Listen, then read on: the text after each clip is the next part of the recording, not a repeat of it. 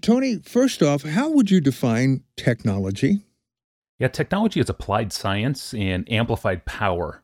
It's an art, it's method, know how, formula, it's expertise. We amplify our native powers through new techniques. And so, like Noah and the flood, Noah and the animals couldn't outswim a global flood. And so, God designed a ship. That's technology. The people of Babel couldn't live in the sky. So, they engineered a tower to get up in the sky. That's technology. Today, elevators in downtown Dubai carry people up into the stratosphere where they live and work.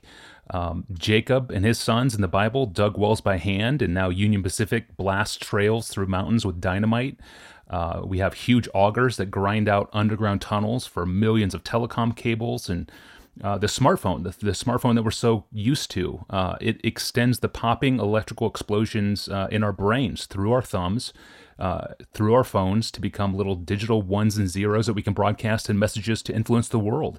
And so technology, as I define it, is an intensification of our dexterity. It amplifies our influence. It empowers our previously feeble intentions. So technology makes us powerful, basically. That's how I would define it. It can be useful, and it can be addictively destructive as well. And the book, of course, is called God, Technology, and the Christian Life. Why did you decide to sit down, do research, and write this? Well, I couldn't find this book, and that's why I wanted to write it. I wanted to get at Elon Musk and Silicon Valley and look at technology in the macro scale using biblical principles, specifically 12 major sections of Scripture that explain what God's relationship to human innovation is, where human innovation comes from, and how we as believers use those innovations. And so I really couldn't find a book out there. Typically when Christians talk about tech, what they're talking about is social media, smartphones, things like that, digital media. And to me, that's like 2% of the technology we use in our lives. About 98% of our lives is not digital technology. We have tens of thousands of innovations that we use every single day, including layers of innovation that's making this conversation possible and that we can broadcast it later to an audience. These are all technologies.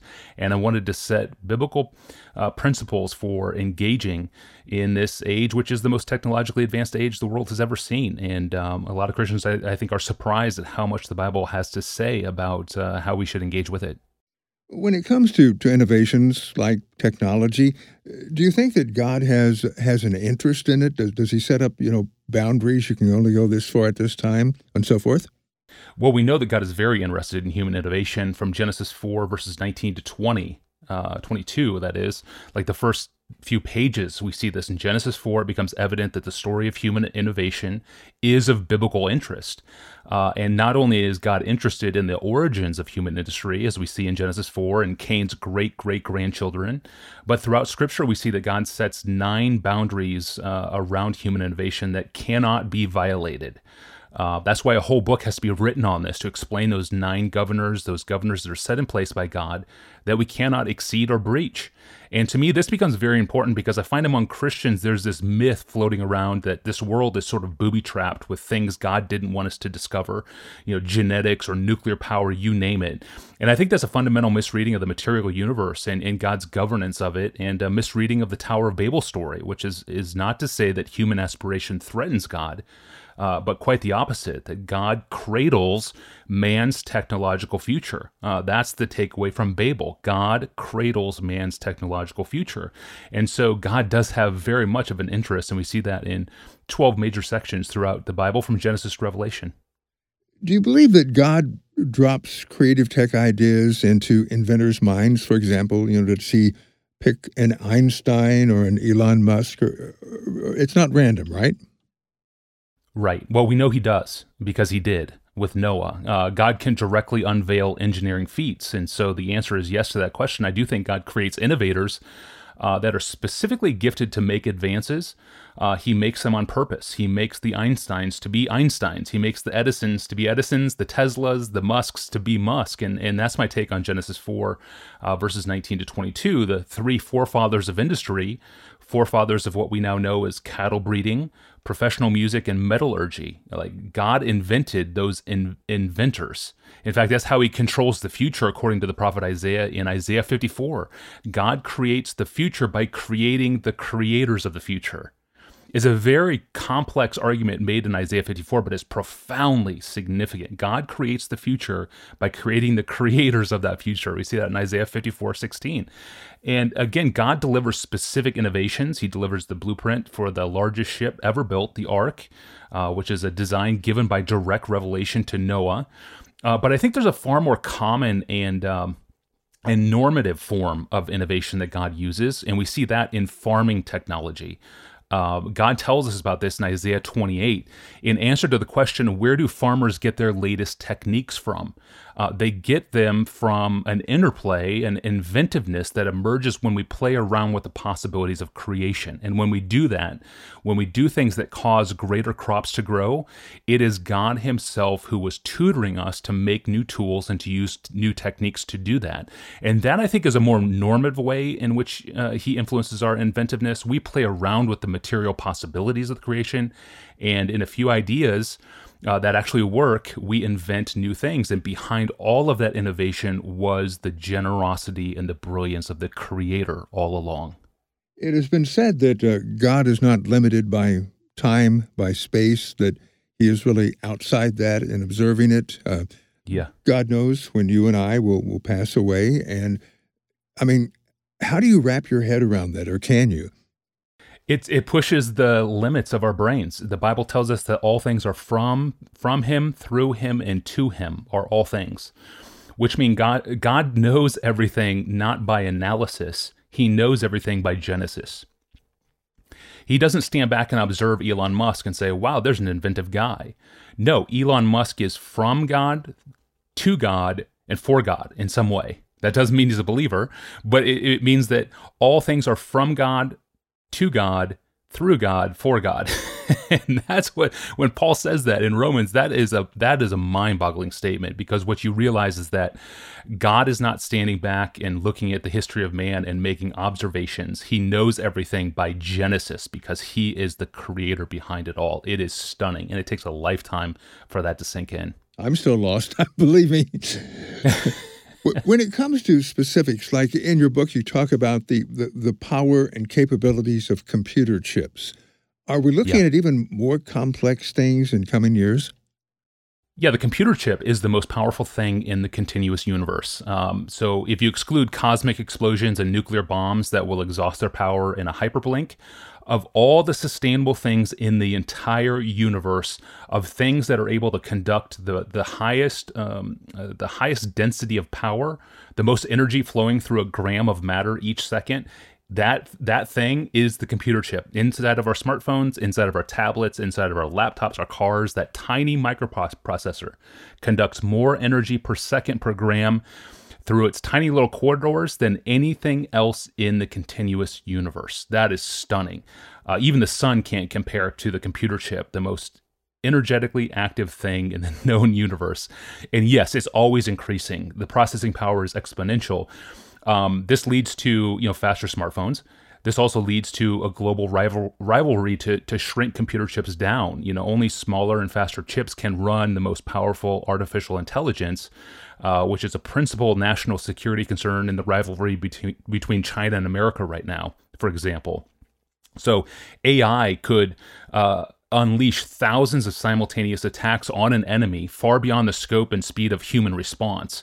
In turn, a nation's self-defense must become even more superhuman to defend against such an attack. And so AI will become the most powerful tool in the hands of the first nation to corner the market of the world's fastest computer chips. So computer chips are this thing that has national security interests among the global superpowers, because we can amplify human power and intention through artificial intelligence to do things at superhuman speeds. And that will be necessary to launch and to defend against intercontinental attacks in the future.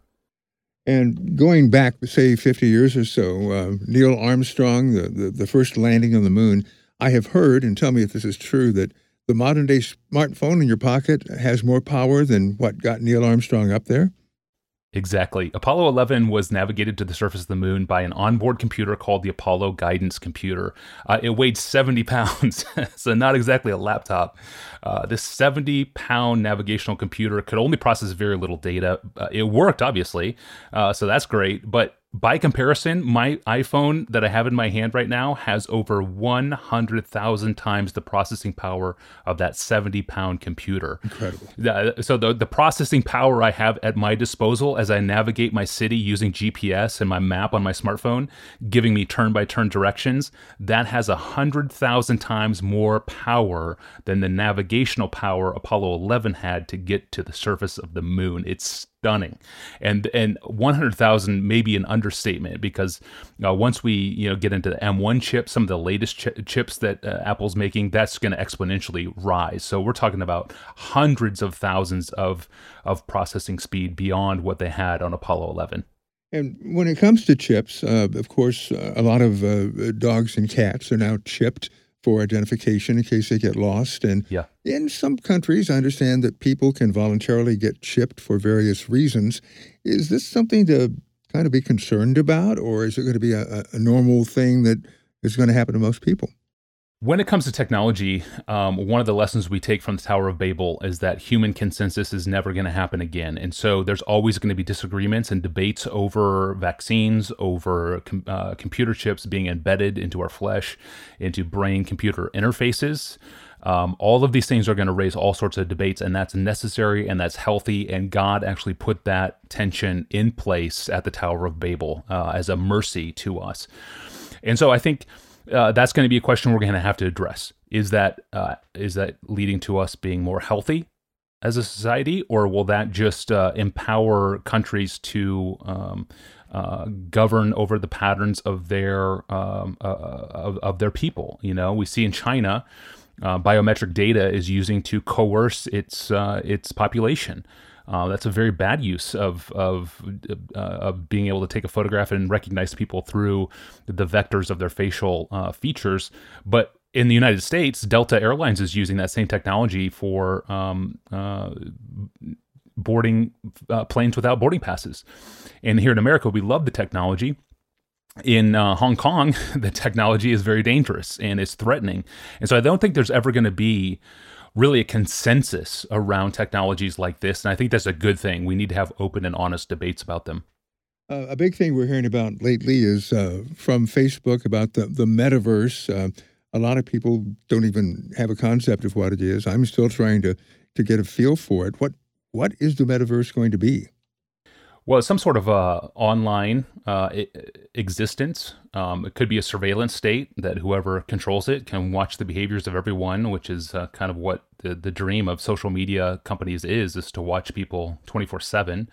And so that, in that sense, it's dangerous. But every technology misused will warp our sense of reality. And this is not a new temptation with digital media. It didn't become a problem with Facebook or Meta. What I discovered when writing this new book on technology was that the Bible storyline of theology, a theology of technology, is basically the same story as a theology of the city. Basically, the story of the cities of man and the technologies of man are the same story. And so what I found as I made that discovery is that God's relationship to the cities of man is a complicated one, but it mirrors exactly the story of human innovation in Scripture. So if you live in a city, that city can warp the way you see life, or it can serve to enhance your life. So in some sense, living in a city is sort of a metaverse in itself. It's a sort of it's a warping, shaping, influencing way to view the world. And that's why Revelation chapter 2 and 3, those 7 letters to the 7 churches, is so important, because every city, I live in Phoenix, my city is spring-loaded with certain idolatrous tendencies that Christians must resist. The same is exactly true of the technologies around us. There's an analogy here. Each social media platform is designed to encourage you to do things with it that would violate Christian standards for fairness or love or charity or modesty.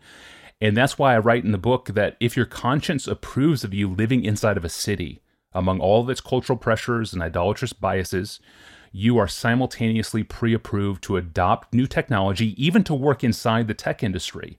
So apps and tech that push us in certain ways that warp the way we view the world is simply an extension of what it means to live inside the cities of man. If you live in a city like I do in Phoenix, I am confronted daily by a vision of prosperity and comfort and ease and self-centeredness that's extremely warping if I'm not careful. So I don't have to live in the metaverse to experience that, but if I'm aware of that, I could go into the metaverse and live there in a way that perhaps honors God if that is deemed fit. So that's one of the things that I want to show Christians in this study is to live in a city and to live in social media, to live in the metaverse, to live in an online world. Those are not entirely dissimilar things. They're each going to come with their own intrinsic biases and idolatrous tendencies, just as we have living in our cities. One thing I really liked in your book, you talked about in the biblical account of David and Goliath, that it was an encounter between two technologies that clashed. Can you go into that for us? Yeah. First Samuel 17 tells the epic story of a duel between two technologists, two men, both of them amplifying their native dexterity. Goliath had been slaughtering armies in battle for years and years. He was an ancient Terminator with sort of metal-shrouded flesh, tech-augmented strength, outfitted with the latest body armor, engineered weapons, all supersized to amplify his own native powers. And instead, David, who was a teenager, sort of a newbie to war, he geared up with a familiar technique, contrary to mistaken applications of this text that sort of pit faith against technology.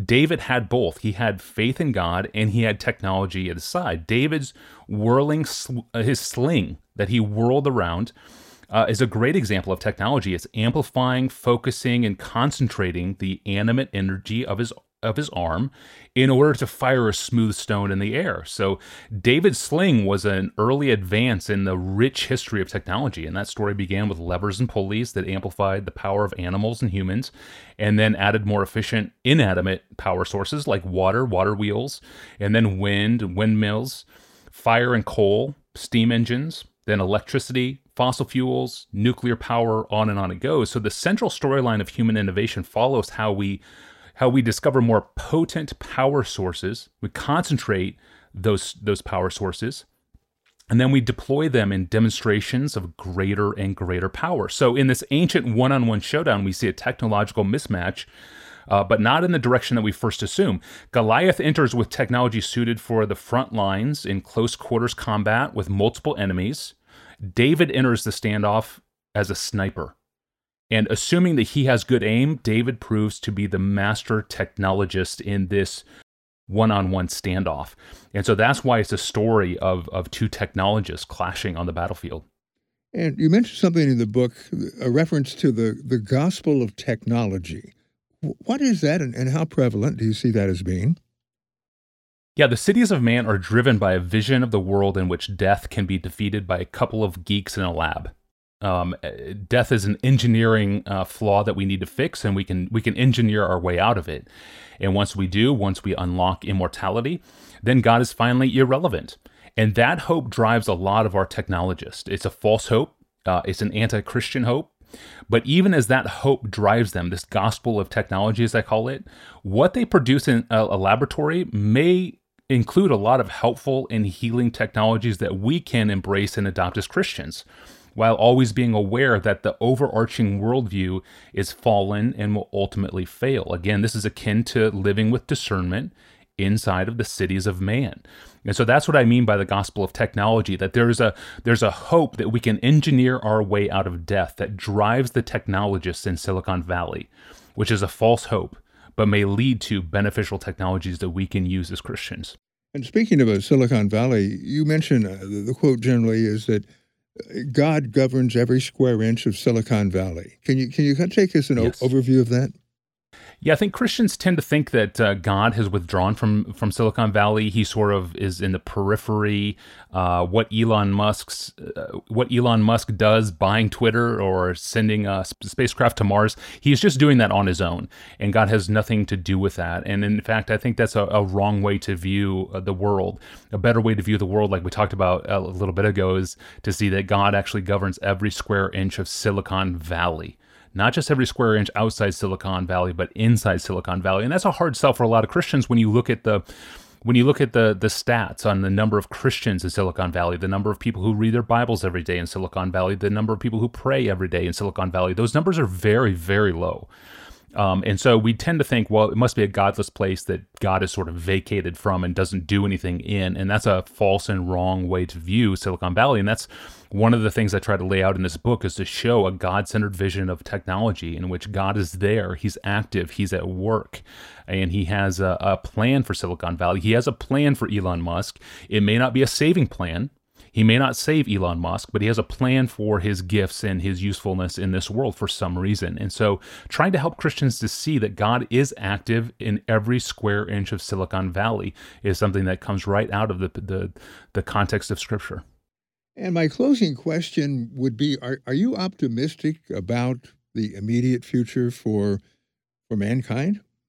I'm optimistic in the future of mankind because I'm optimistic in the God who governs human innovation and the God who governs human drama.